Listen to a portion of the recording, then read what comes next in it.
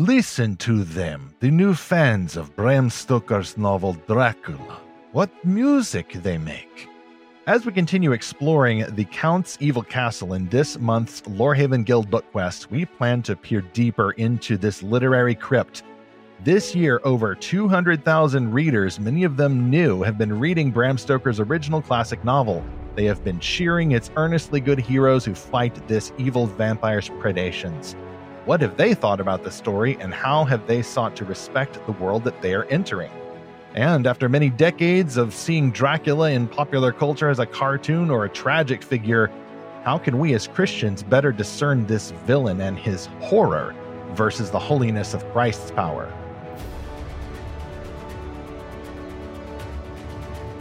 Creak open the crypt and welcome back to Fantastical Truth, the podcast from Lorehaven.com. Free of all haunts, this podcast helps you to explore fantastical stories for God's glory and apply their meanings to the real world. I'm E. Stephen Burnett, Lorehaven's publisher and the co-author of The Pop Culture Parent. And I'm Zach Russell, and unlike Dracula, my name spelled backwards isn't something cool like Alucard, but if you rearrange all the letters in my name in an anagram, it spells Skull Crazes. So if you've been around our Discord server and you've seen me and clicked on my name, that's why I have that nickname. I've never tried to rearrange my name into an anagram of that kind, but now you make me curious to try, Zach. And this is episode 133. How are new fans discovering the horror and holiness of Dracula? This is more of our Monster Month series going on through the month of October, and it's also a spiritual sequel to a few previous episodes that we've done. Yeah, so back when I was in high school, a friend of mine would just love doing anagrams. This is before there were websites and apps or whatever that can do this. Shout out to my friend David that I grew up with.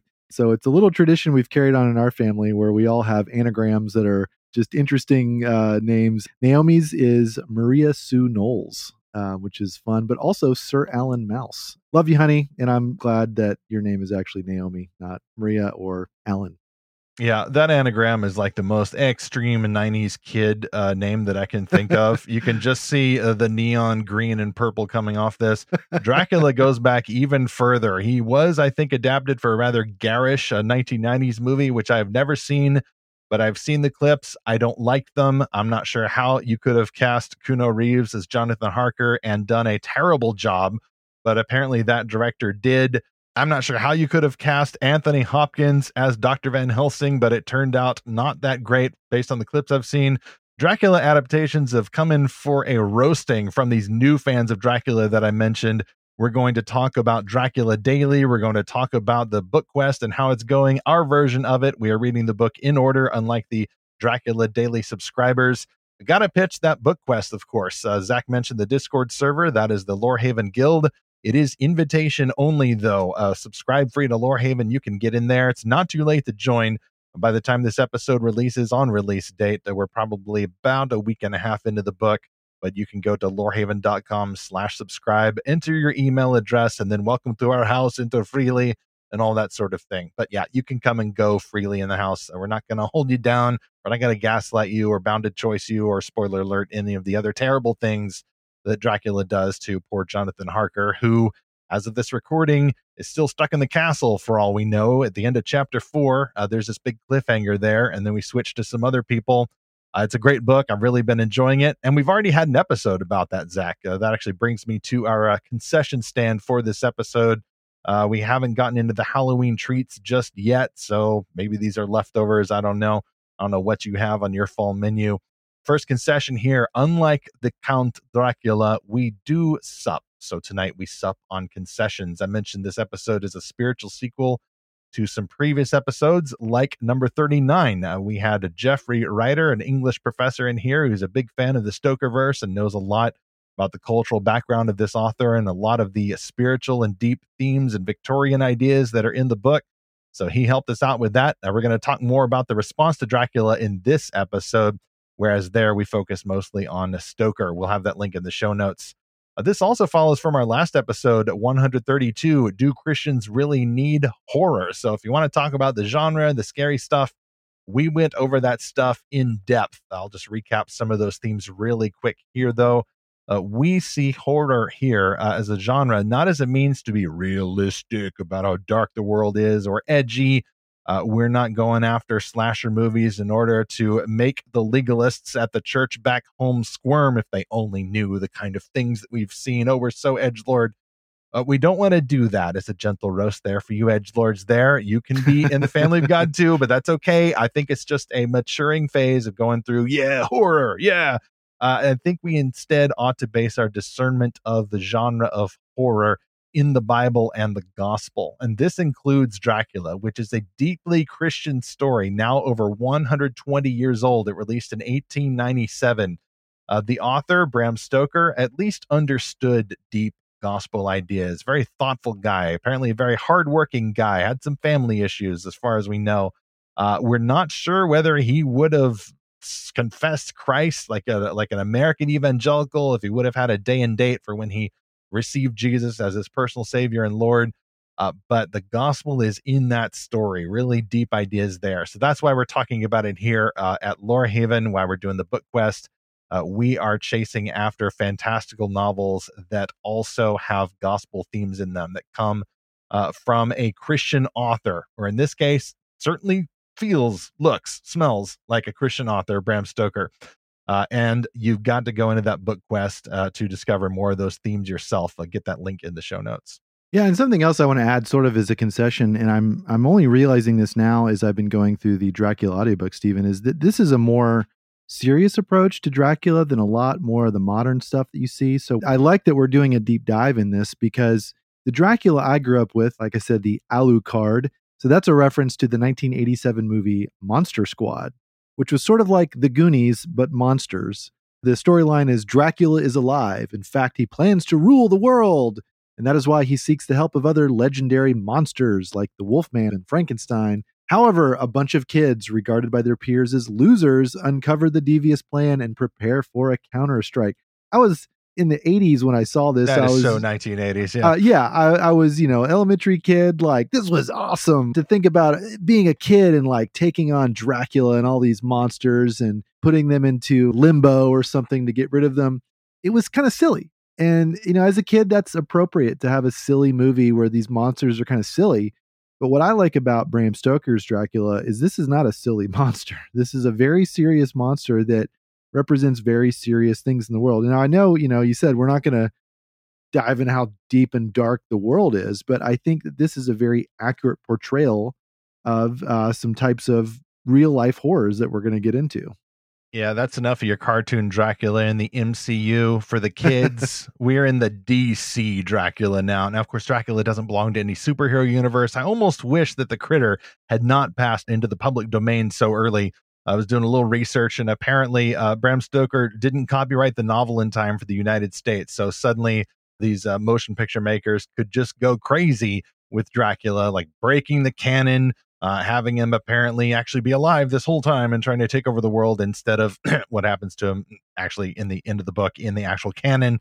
No, Dracula did not meet Abbott and Costello. No, he didn't survive millennia to the future sci-fi scenarios. No, he's not some sexy anti-hero, tragic, broken figure. There's so many myths out there, and it's just something very refreshing, as I mentioned in our episode 39, to go back to the original and discover just how much more robust and how in-depth this story is.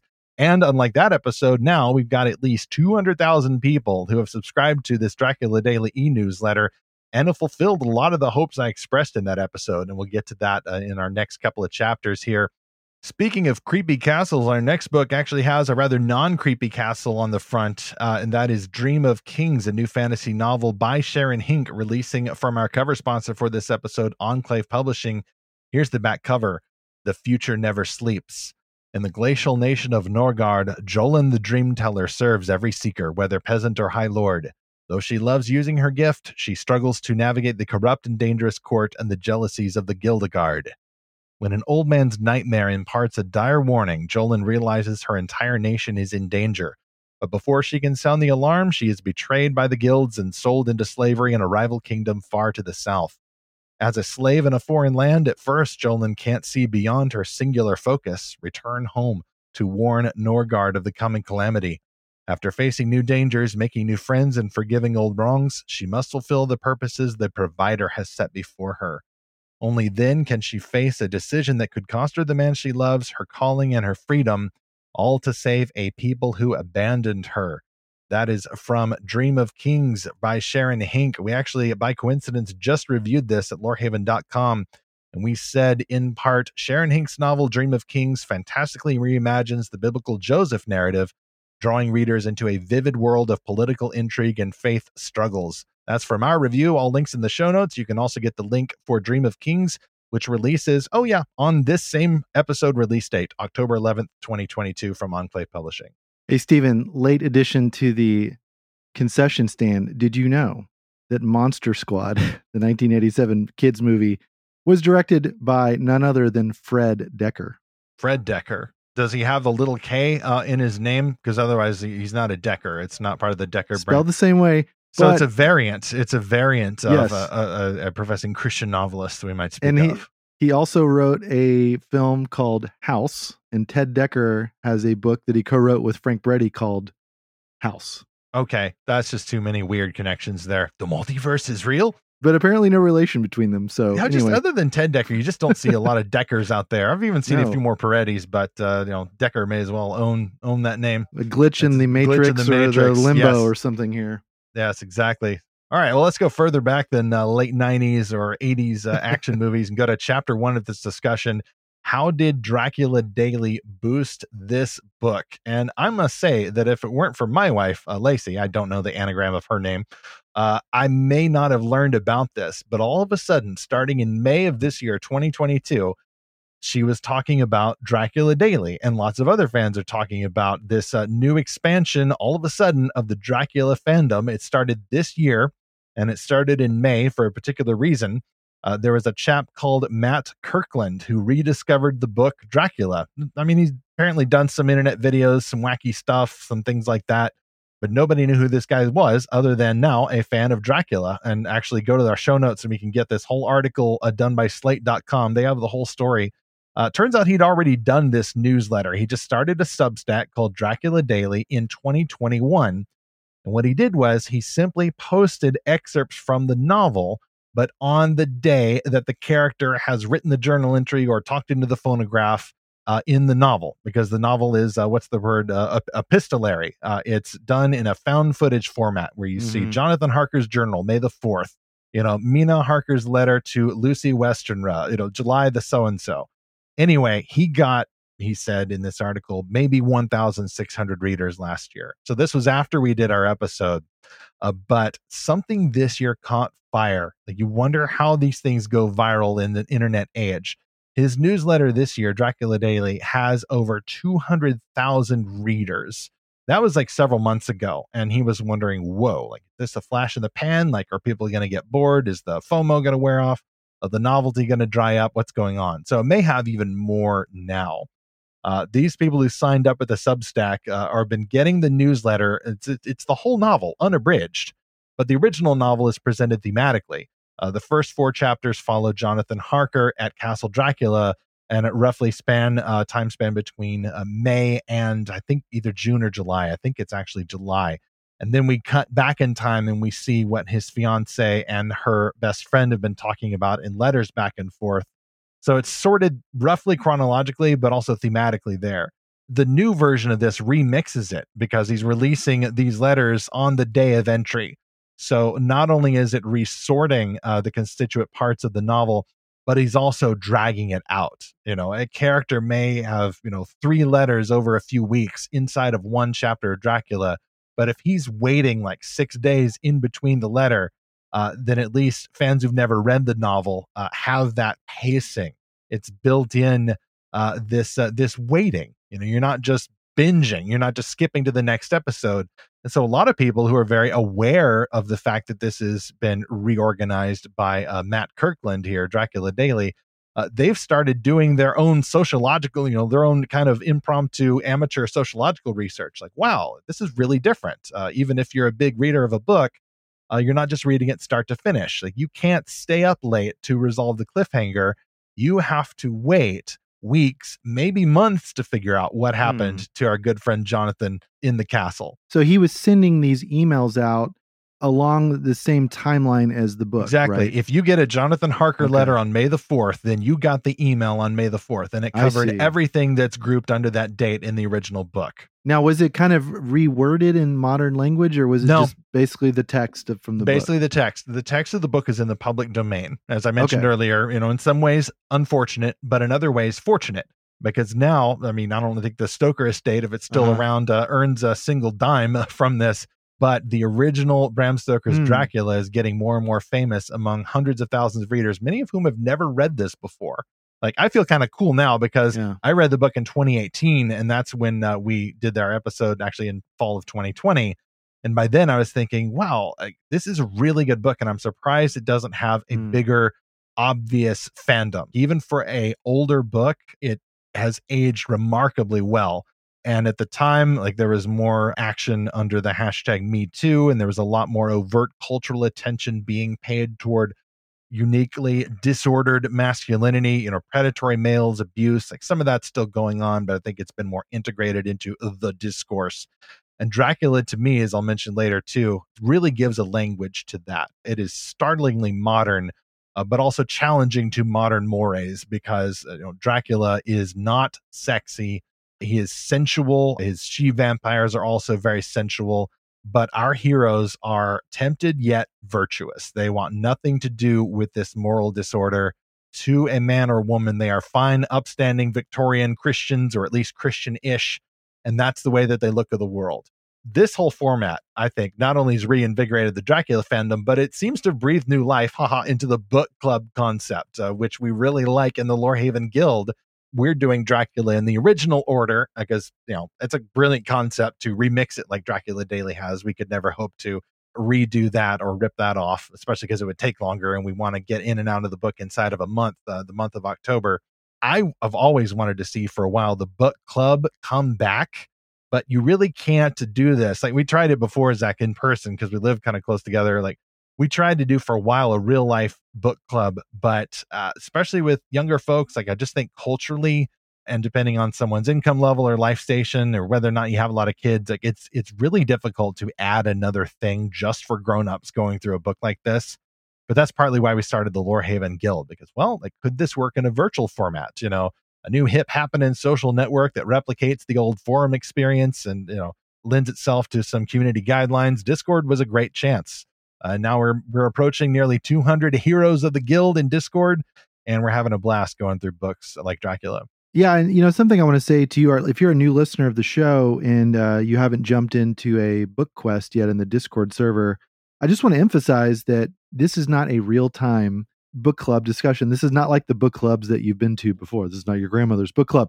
This is asynchronous, so it's not time-bound. So even though we are doing a discussion this month on Dracula, if you're finding this episode in a couple months from now, a year from now, you can still go jump in. Oh yeah, the castle doors are still open. Yeah. Yes, exactly. In fact, it's funny, Zach. I thought at first, okay, well, the book quest is over. We're going to lock this down. Like, Discord clears stuff off of the stage pretty quickly. It's not going to pop up immediately, but all you have to do is just click the drop down, ended book quests the way we have it now, and you can see it there. I think we're just going to keep all those open for The Lion and Witch and Wardrobe back in January all the way through Dracula and our books coming up in November and December. Yeah, so. and it's great to drop in one of those older conversations and just kind of revitalize it. Like, why not? Folks are still talking about The Hobbit. There's been a few folks going back to our July book quest, which was for George MacDonald's Phantastes. Lots of wisdom in there from our heroes, and I would expect nothing less from good, virtuous Christian heroes of the Guild. You can find heroes in surprising places, and that even includes, in the case of the Dracula Daily fandom, Zach, we know that Tumblr is a wretched hive of scum, villainy, and pronouns. Yeah. But in this case, Kirkland here, who started Dracula Daily, he said that most of his traffic was coming from Tumblr. So can anything good come out of Tumblr? Apparently, in this case, yes. There were 10 righteous people found. Yeah, apparently, yes. So we don't need to nuke it from orbit. It's not the only way to be sure. Tumblr fans, like Lacey shared with me so many examples of their speculations about the book. They are cheering the heroes. More recently, they were like legitimately affected by the loss of a character. And I can't spoil who that is, but I can only imagine how that would feel, stringing it along now over months as this character is just, close to death and then coming back and then these heroes are pitching in to help her, and they're just good, virtuous chaps there in the UK in the Victorian era.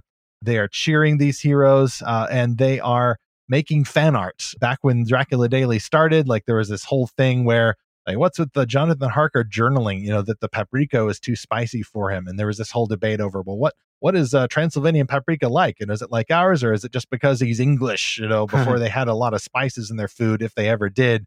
Fans are getting into those really nitpicky niche details of the book, as well as discovering the meta themes of the book. And we'll talk about that more in chapter 2 of this discussion. I'm not in Dracula Daily as much as Lacey is. I knew we'd be doing the book quest one way or another. I knew that, I'm still going to be in the book fandom. And by that point, I'd read it twice in the original order, and I wasn't sure I could do it differently. I imagine half the fun is just reading it for the first time in this different way and reading it with other people. As of this recording, fans are finally getting closer to the conclusion of the book. Dracula, in the first date, I think, in Jonathan Harker's journal is May the 3rd. And it concludes, apart from a 7-year epilogue, it concludes on November the 6th. So we will wrap our book quest a little closer to Halloween. We wanted to clear aside for our next book quest in November. But they've been going at it for May to November. I mean, it's about half of the year. Yeah, I love this format, Stephen. It's so interesting. The original idea he had for this, which was, hey, why don't we slow this book down a little bit and spread it out? I'm like, wow, that is so against the grain of our binge watching culture and just instant gratification. I love your story that there were readers that were like, oh my gosh, what's going to happen next? And they don't know when they're going to get the next letter. They could go and find out. Yeah, all you have to do is just download the public domain copy to your electronic reader. It's probably out there on some websites or something. It's really easy to find, but people don't want to, because then they'd be rushing ahead of the group. Yeah, that kind of self-control is really admirable, just to let a story play out. I mean, because how many other stories do we actually get to experience that way, where we're not going to know because we can just watch the whole thing all at once, or just go find all these theories? I commend the Tumblr fans, way to go. Stephen, this whole approach reminded me of an Apple Watch game from 2015, 2016. It's called Lifeline.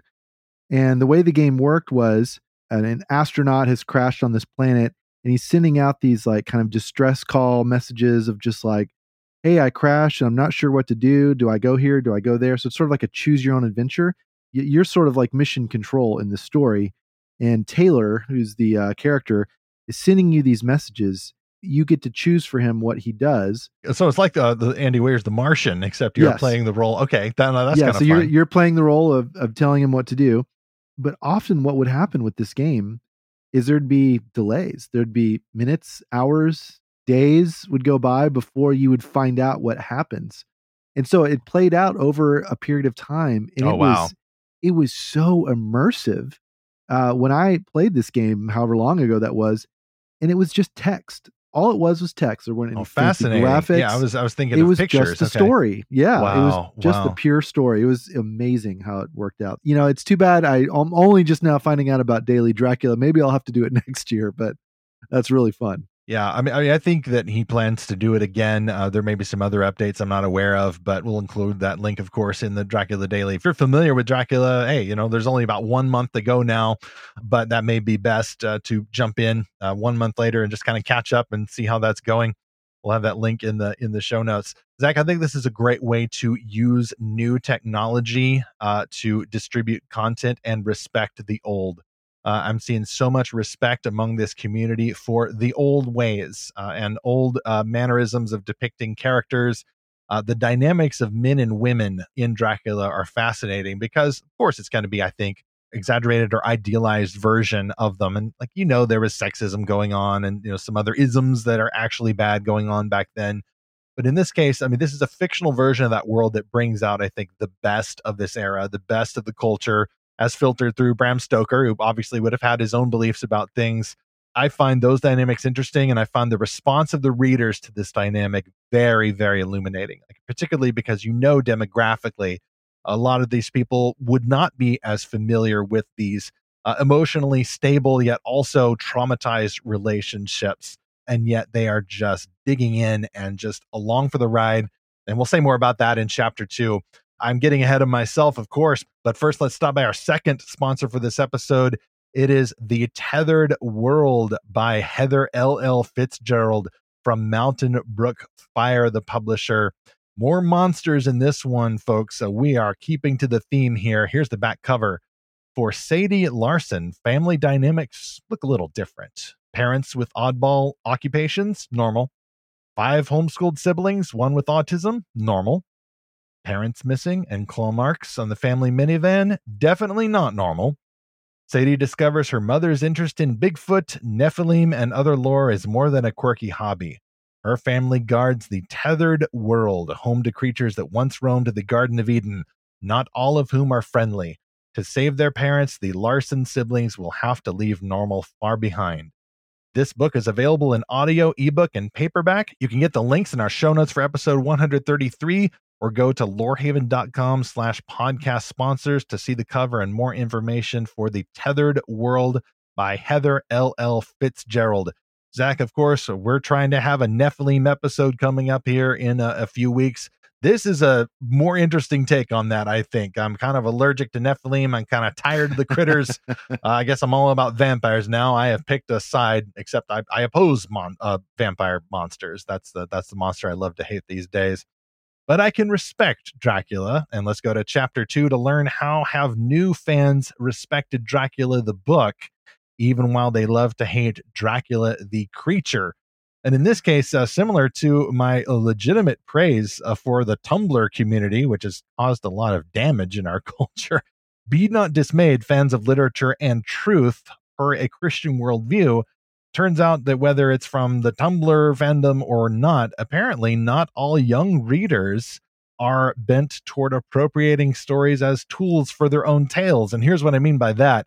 Zach, a little while ago, I mean, there's still some fracas going on about Harry Potter author J.K. Rowling, but one of the most disreputable responses I've seen to that, fans turning against her, is the folks who say, like, they just come right out and say, she didn't write Harry Potter. This is our story now. It belongs to us, which is just an absolute statement of evil satanic rebellion in micro. This world doesn't belong to her. She has nothing to do with it. It's mine now. So kind of ultimate death of the author approach. Oh, yes. Ultimate death of the, it's terror. She's dead to me. Like, right. This whole thing about dead naming. Now we're just dead shaming. Like, you're dead to me. Yeah, that's gross. But this is not that. These fans who are reading Dracula, and it'd be fascinating to get like a survey of these folks. Like, I would want to know, where are these folks coming from? What's their cultural background? Like, are they married, single, divorced? Are they from broken homes? What is their age, income level, usual career of choice, that kind of thing? I'd love to know what's leading them to this conclusion, because they are just downright wholesome here, because they're not rejecting the creator. They want to know more. They're not taking the story and using that to express their own interests. They're not projecting their own foolish or even wicked beliefs over top of the book. They're not reading it and taking Dracula's side. They're not being postmodernists. It's not like a liberal going through the New Testament and figuring out which miracles he's going to accept and which ones he's going to reject. No, people are receiving this story with humility. They are humbly entering the world of Stoker, the world of Dracula, and they are doing what they're supposed to. Yeah, and so you mentioned a couple minutes ago that they're kind of rediscovering this Victorian world and finding the best parts of it. And that really stood out to me when you said that, because usually when you hear people talk about the Victorian era, it's very negative. Yeah, we're all supposed to criticize them. Yeah. Yeah. So what were some of the good aspects of the Victorian era that are coming through in this book? Virtuous men and women. I mean, I remember even when I read the book first, I thought, okay, so, I mean, I was expecting some melodrama. I was expecting there to be absolute good guys and absolute bad guys. And yes, there are absolute bad guys, but the good guys struggle. I noticed again, there's a scene where Jonathan Harker is, let's just say he's tempted. He confesses his temptation right then and there in the book, but he's also very aware, like, this is not what I want. I felt this way, but I don't want to be this way. Like, my fiance could read this someday. I don't want her to be hurt by what I was thinking, but I have to admit this is what I was thinking. And then by the end, like, he's obviously stood strong. Actually has a surprising rescuer in that scene, which, if I recall right, is chapter 2 or chapter 3. I think it is. Actually, yeah, that's right. It's chapter 3. And so, Jonathan in particular is he's a complex character, but he's also a virtuous man. Like, he wants to be faithful to his fiancee. He wants to resist temptation, but he's also traumatized. I mean, he reacts just like anybody would in this situation. I'm trying to avoid spoilers here. We went into spoilers in episode 39. I'm trying to keep out of it here in case some of our BookQuest folks are listening to this. But that's one example of just the fandom's embrace of Jonathan. And we'll talk about this later. Like, they realized how much he'd been done wrong in some of the movie adaptations. Like, some adaptations drop him completely. Some make him out to be like this weakened character. I think the Keanu Reeves version was actually pretty pathetic. They made it more Mina's story in that particular movie based on the clips that I've seen. Everybody wanted to take his side. They had a nickname for him. Oh, this is our friend Jonathan. We haven't seen him in a while. Wonder how he's doing in the castle. Like, the backfill of the imagination in those days or even weeks where you didn't hear from him, people would start speculating. He was still going on in the background like a virtual pet, but more complex than that. And everybody wanted to know how he was doing. And I think a lot of people, this gets a little dark here, folks, so bear with me. I think a lot of people would resonate with this story for the reasons I expected back in our episode 39, because this is a person who has undergone what could only be described as a kind of sexual assault. Told you it was going to be dark, but whether or not you've been through an experience like that, any listeners like that, we want to pray for you. We want to support you here. Lots of people have been through legit trauma, whether it's that way or another way. And I think that is that's something that has brought that character higher in these new readers' estimations. Okay, so as a new reader to Dracula, Stephen, I'm still trying to make sense of all the characters. So who are Lucy and Mina, and what's their relation to Jonathan? Is this some kind of love triangle? It is not a love triangle, certainly not. Oh, thank goodness. And again, I don't know. What's fascinating is that there are trios in the book. Okay. There's a trio of women, you could say, sort of. Jonathan disabuses us of that notion at the end of chapter 3. And there's a trio of men. And readers love them. And I don't want to get into the spoilers. As we record, we actually just posted the questions for chapter 5, where we get more of these characters besides Jonathan. The men folks are loving them. Like, they fell in love with Lucy as a character. They're in great admiration of Mina. They support the men, the trio of men of Dr. Seward. They're laughing with and not at Quincy Morris, who's an honest to goodness Texan in the book, as the only American Texas represent. He talks in slang, you see, because slang is distinct from proper talk or default talk. It's a very interesting division. Texan talk is proper. That's yes, proper. But I mean, she's talking about, he speaks in slang, and I have to I remember hearing that word. Like, what a weird, different era this is, where there was a thing called slang before it just became basically the normal language as opposed to speaking formally. And everybody likes Arthur Holmwood as well, who has to bear up a lot of pain in this book. Like, so many men bearing up so much pain here, and women bearing up under so much pain, but they're pursuing virtue, and they're not just doing the stiff upper lip thing. They're very dramatic, but I don't know. I used the word melodramatic earlier, but I think it's just a healthy emotional connections you see in this book. And if anything, Zach, you mentioned the love triangle.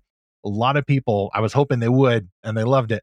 A lot of people loved how Stoker seemed to incidentally subvert the love triangle idea. Like I said, there's at least 2 trios of individuals there, and Stoker, I think, incidentally plays one off the other. There's an obvious set of heroes versus an obvious set of disordered figures. And finally, there's Dr. Van Helsing, who, I haven't seen as many horror novels like you have, Zach, but Dr. Van Helsing is also this complex but totally heroic person in the book. He is very emotionally balanced. He's also just a total big good character. I think he's a caretaker, he's a legit doctor, and he's an absolute hero. Okay, that is very different from the Van Helsing I've seen in more modern, and even the my kids love is it Hotel Transylvania or something, and all the Van Helsings I've seen in recent years are not very impressive. I don't think I could get through those cartoons. It looks like I'm still in the Cage stage, brother. I'm in the Cage stage from 2 years ago. Like, don't ruin vampires, don't make them sexy and sparkling, and don't ruin the heroes. Van Helsing is an old, wonderful gentleman. He's a lawyer and a doctor, and he's open to investigating the mystic arts. And he's a fine, upstanding Christian man, a husband and a father, and a respecter of women, and a warrior for Christendom. Like, don't mess with my Dr. Van Helsing. So he sounds quite a bit like Mr. Whitaker from Adventures in Odyssey. That's is that a good comparison? I think it's a good comparison. Yes. Okay. Now, Mr. Whitaker, I think, would probably not be using the sacred wafer as this kind of spiritual C4 to use against the vampires. Like, I mean, this is where the tropes come from, folks. Like, we really do appropriate this Catholic Mass imagery. This Irish Protestant Bram Stoker seems to have had a thing for at least some ecumenical appropriation of the symbols. Yeah, I have heard that other movies have ruined Van Helsing. Like, I saw there's a movie called Van Helsing starring Hugh Jackman. And like, he's basically Hellboy without the horns. It's just gross. Like, that's why I wish the book hadn't gone into the public domain and then gotten subjected to all these movies have kind of ruined it. Like, again, disclaimer, like, there may be some good ones out there, but I have done some research. I mentioned the 1992 movie. That, from what I can tell, like, even though it rather cheekily called itself Bram Stoker's Dracula, it was Francis Ford Coppola's Dracula. The worst part that I could see is, even if they followed the book's plot points fairly accurately and even put Quincy Morris in a cowboy hat, the fact that you start off with Dracula and basically make him the anti-hero, well, not the anti-hero, like, he's the protagonist, basically. Kind of, if you make him into any kind of sympathetically tragic villain, like, there is like a hint of that in Stoker, but only at the very last, when you know he's about to go down, and you don't want to gloat over your enemy too much, because, I mean, that's just a good Christian principle there. Even with someone like Dracula, you want to hope that he's going to repent right before you drive a stake into his chest. But if you make him into this sexy, sympathetically tragic villain, that is an absolute overthrow of the principles of the book. And these readers of Dracula Daily don't like that at all. They need to hate Dracula. They need to see that he's crazy and disordered and perverted and he needs to go down. They don't like the idea of making him into this tragic figure. And in fact, and I kind of agree with them in this, it's a little revealing that big Hollywood scriptwriters or executives or directors or whatever seem to want to take Dracula's side or imply, and this is terrible, or imply that the women enjoy his predations. And I think that's just kind of satanic there. That is wicked. Just trying to, I mean, it's not only sexist. I mean, it's a sexual perversion there. Yeah, maybe Harvey Weinstein is sort of writing himself into the story there. But anyway, it sounds like what's going on with a lot of these modern retellings where Dracula is more sympathetic or sexy or whatever is that I think ultimately it's an aversion to showing true evil because we've become such a relativistic culture. And I'm sure we'll talk about this more in chapter 3, but does that sound about right between the original Dracula and the newer ones? Do you think that's kind of the issue going on? I think so. Even after I wrote the notes for this episode, I was watching some clips of Sir Christopher Lee, the late, great Sir Christopher Lee, Saruman himself. I can do the voice better in the mornings, but he also, of course, famously played Dracula in a bunch of intentionally low-budget B-movies from the Hammer Studios. He did not like those movies. He was very clear about that, even though it made him famous, and he later was in a apparently slightly more faithful version called Count Dracula in 1970. I was watching an interview on YouTube. I'm going to see if I can get that link in the show notes where he was asked about it. And he basically said, well, I wanted to play Stoker's Dracula. And those movies are not about Stoker's Dracula. And like, he quoted lines from the book from memory. And he was clearly, an OG fan of the original book. And he just outright said, well, the reason why I was in those movies is because I was good friends with all the people who worked on them. And we were one big happy family, even if the movies were dumb. And they kind of steered me into doing more of them because they said, otherwise all these people are out of work. And he seemed to have been such a humble gentleman that he just swallowed his pride and his creative integrity and went ahead and did them. But he clearly had a very high and possibly even Christian view himself of evil, and was against people taking evil so flippantly. He took it very seriously. He'd obviously seen some evil, and I think that's why he's a great villain, especially as at least as Saruman the White. So, are there any overt Bible allusions in Bram Stoker's Dracula? Oh, so many. Yeah. I mean, not just the symbols, but the whole theme of blood going throughout. Like he has a one could say saturated, biblically saturated view of blood. He is quoting like even a line from Leviticus, the life is in the blood. There's a moment where Dracula tempts one and says, all these I will give you if you will worship me. I mean, it's That it's sounds familiar. over the top, absolutely over the top. No, Dracula is Satan. I mean, his name Hmm. basically refers to something dragon-ish. That is why it's so twisted if someone makes him into anything other than a completely evil villain. You try to make him complex or, gray, even if it's dark gray and he still needs to be dispatched by the end, then you are literally showing sympathy for the devil. And what's kind of fun is that many readers are discovering these Bible allusions. There was one post that I saw from somebody who had just caught up to it. She said, I think it's a Tumblr post actually, been catching up on Dracula daily, and wow, there's a whole lot of Christian biblical imagery going on, especially references to the Gospels. She uses a bunch of, I don't know how it works on Tumblr, but I guess they're hashtags, but it's just each hashtag is a sentence. We've got perverse Eucharist. We've got legion/possessing animals rather than casting out demons. We've got language mimicking the Temple Mount temptations.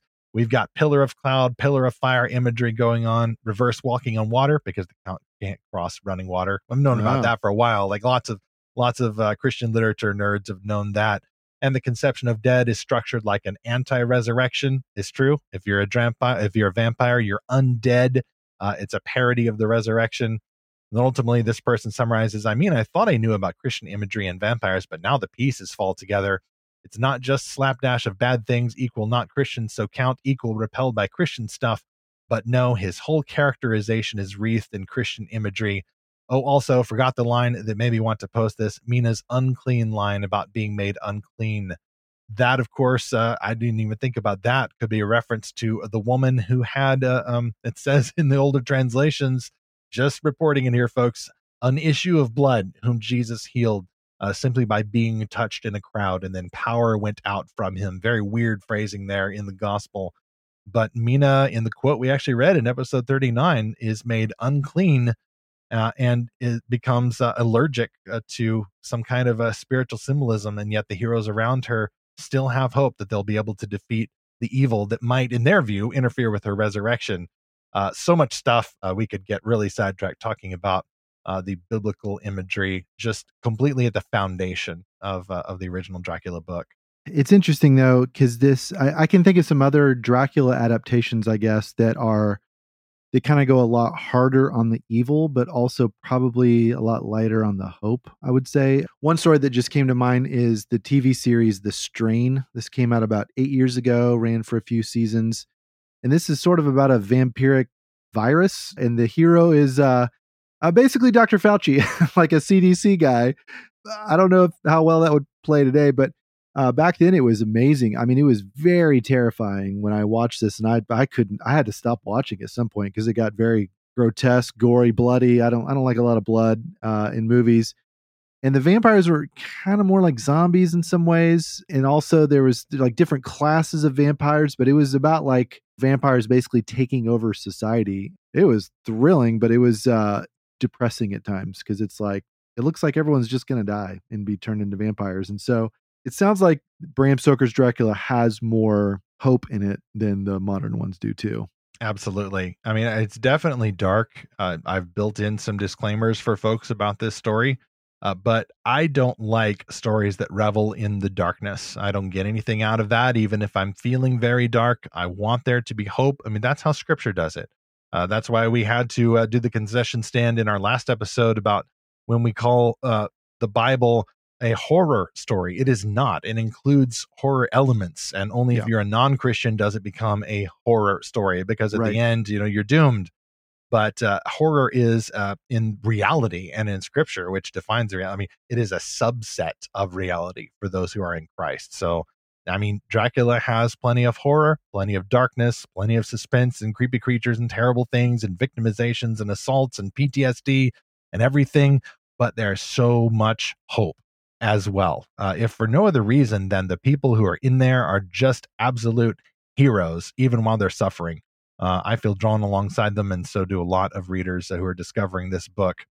Speaking of old books that have helped revolutionize English literature, we're going to step back a few centuries for a better adaptation of an older book. Zach mentioned that some of the Dracula vampire fictions haven't done very well in respecting Stoker. David Umstattd has done better respecting The Pilgrim's Progress in his new podcast, The Pilgrim's Progress Reloaded.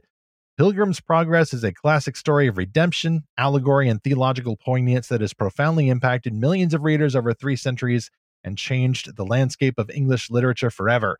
It's also a story with a total lack of robots, space marines, or talking platypuses. So we fixed that. You're welcome. Pilgrim's Progress Reloaded is a narrative podcast you can listen to on the podcast app you're using right now. Just search for Pilgrim's Progress Reloaded to start listening for free. Get the link for that in our show notes for episode 133 or atop our lorehaven.com/podcast sponsors page. So Zach, whether you're a pilgrim or a vampire hunter, you need to fight evil. And that's the theme of Dracula, which brings us to chapter 3 to wrap this discussion.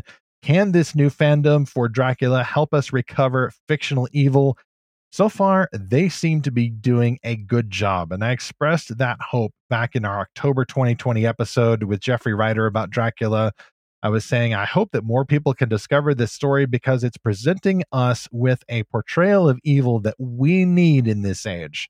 I think it may help people give a language or an image to something that they're feeling but can't really articulate, especially because there's so many people trying to excuse the evil as people's authentic identity and all that sort of thing.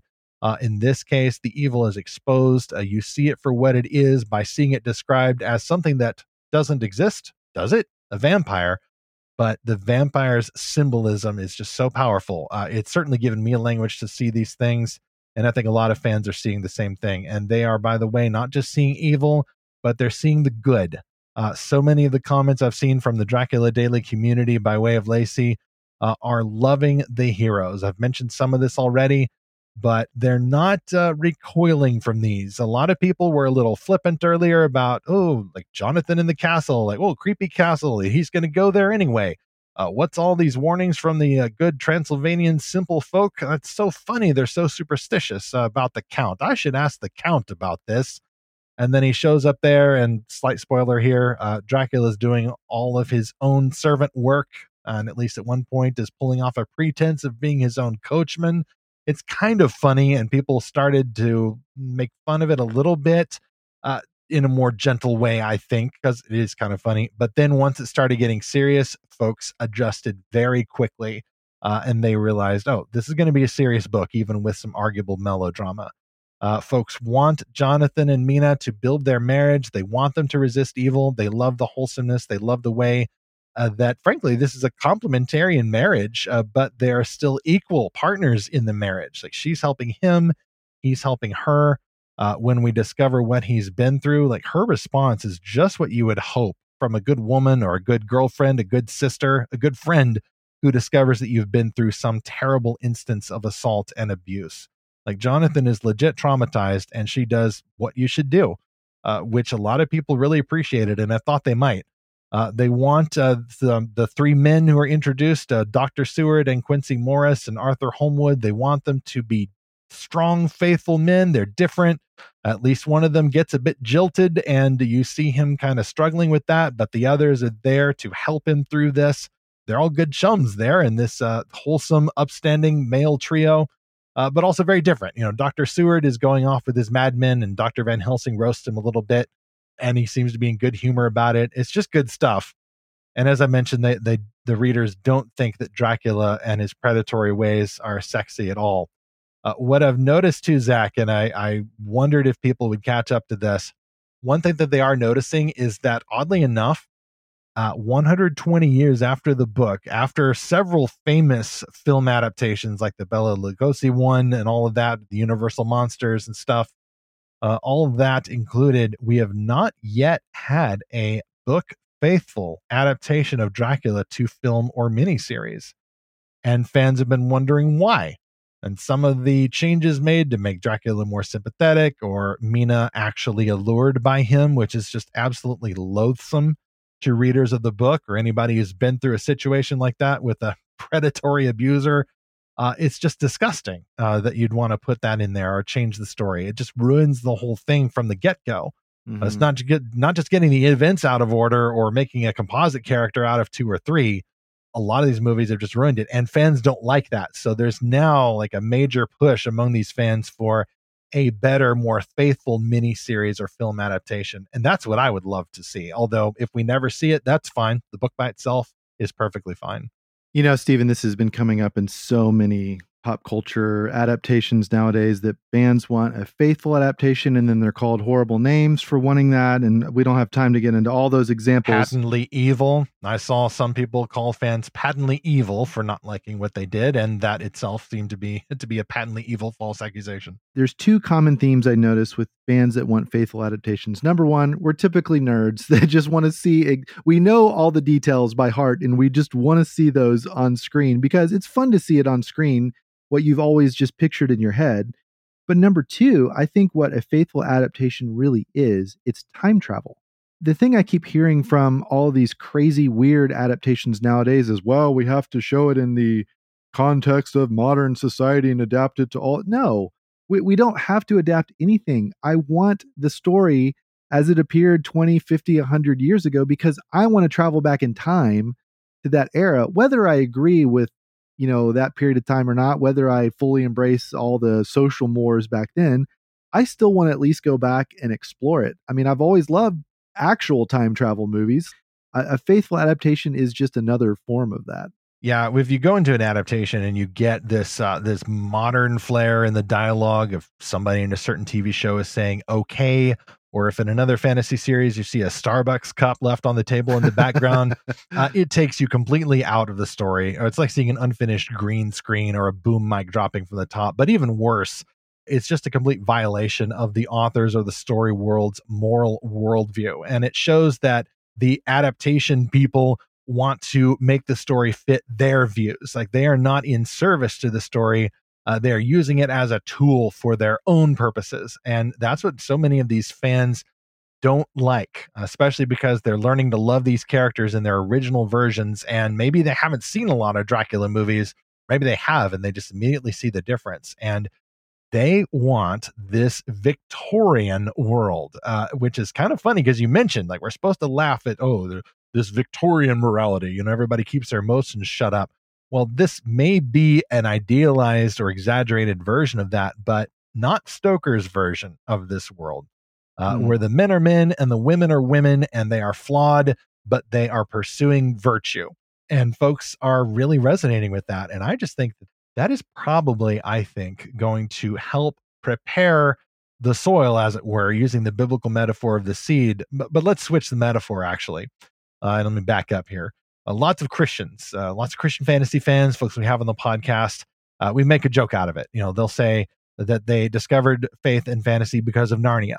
And we use that as an example of the Holy Spirit preparing someone for the gospel. Like, yes, you know about Jesus in Sunday school, and you may even love him already as your Lord and Savior, but it helps to have backup, a picture like Aslan from the Chronicles of Narnia. And when the real Jesus Christ himself uses types and shadows in the Bible, like, Jesus is the son of David. So he's a little like David, Lion of Judah. Yeah, exactly. He's the second Adam or the last Adam. So he's kind of like Adam in that he has mastery over creation and rightful stewardship of the world, but better.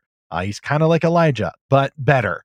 All these things that Jesus uses, I think the Holy Spirit also uses in man-made stories. Now, of course, it's different. The comparisons break down, but God will use things to prepare you for Jesus. That's just a habit in the Bible. I think it's a habit in the world too. And then I think, was it Lewis or commentators on Lewis who will talk about pre-baptism?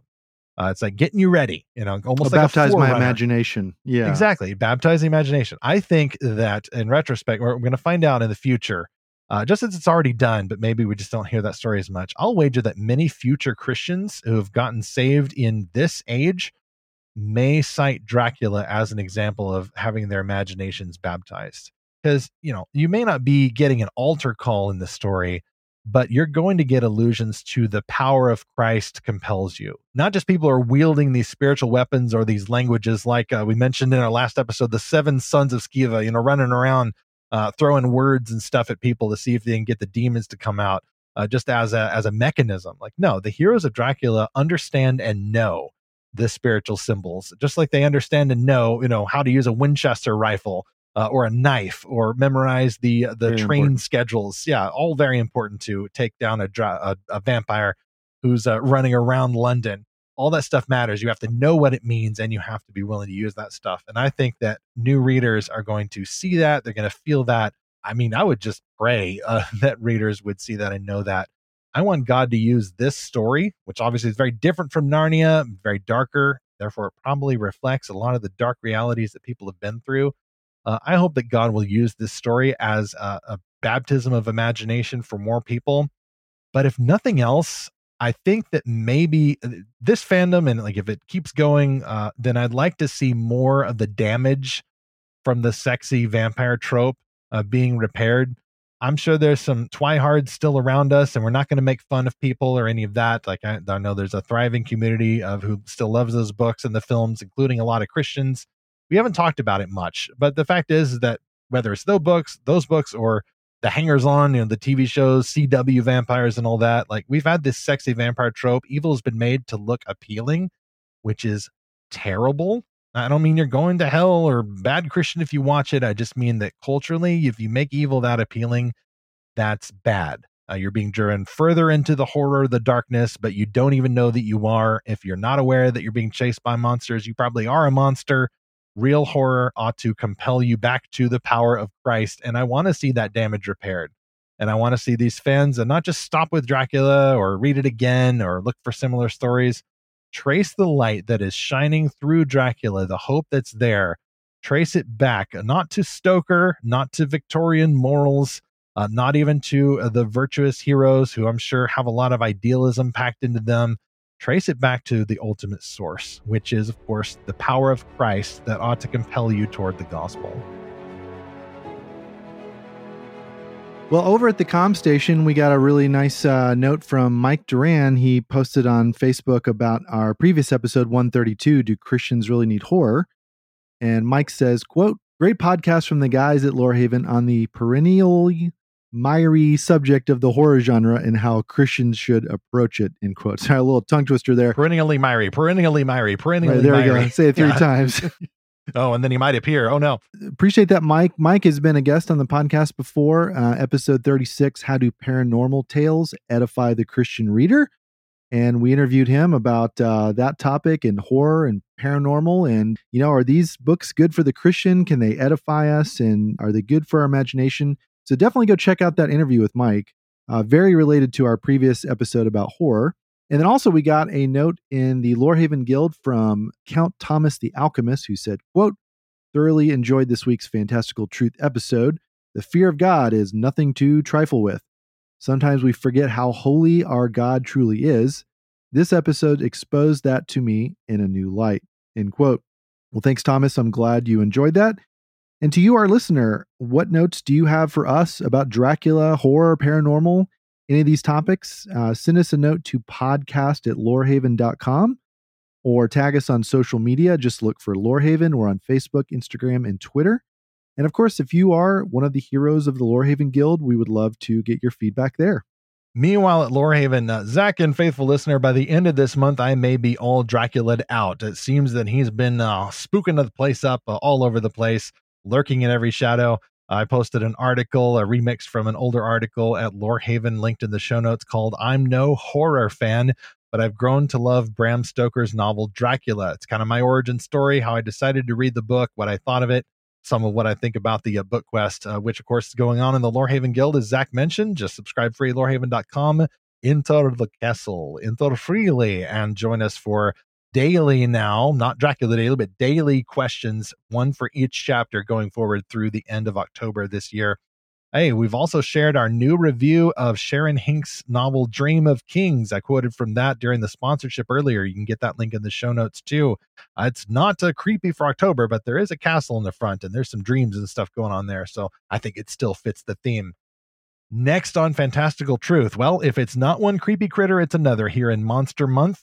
Next to rise up moaning, not from the crypt, but from the secret lab, it's mad scientists. mad Dun, scientists dun, everywhere. dun. Whether it's Victor Frankenstein, not a doctor, from Mary Shelley's novel Frankenstein, or all those Marvel villains, or the folks who keep letting the dinosaurs loose at Jurassic Park, or in the real world, the scientists who are actively trying to experiment on human beings, not a great plan, mad science just won't stop.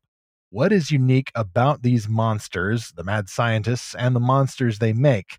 How can stories like Frankenstein warn us against humming along with what Tony Stark once called the man was not meant to meddle medley? That's our next episode on Fantastical Truth. Meanwhile, watch out for vampires. They are not sexy. They're not suave. It's all an act. The vampire, whether in fiction or in real life, will gaslight you. He may appear like Satan himself as an angel of light, but his goal is destruction. His home is the grave, quite literally. All the biblical imagery is there, and it's all amazing, but don't get stuck there. Run to Christ. His power compels you, and it ought to compel you to seek even better stories that show the darkness for what it truly is as we continue to seek and find his fantastical truth.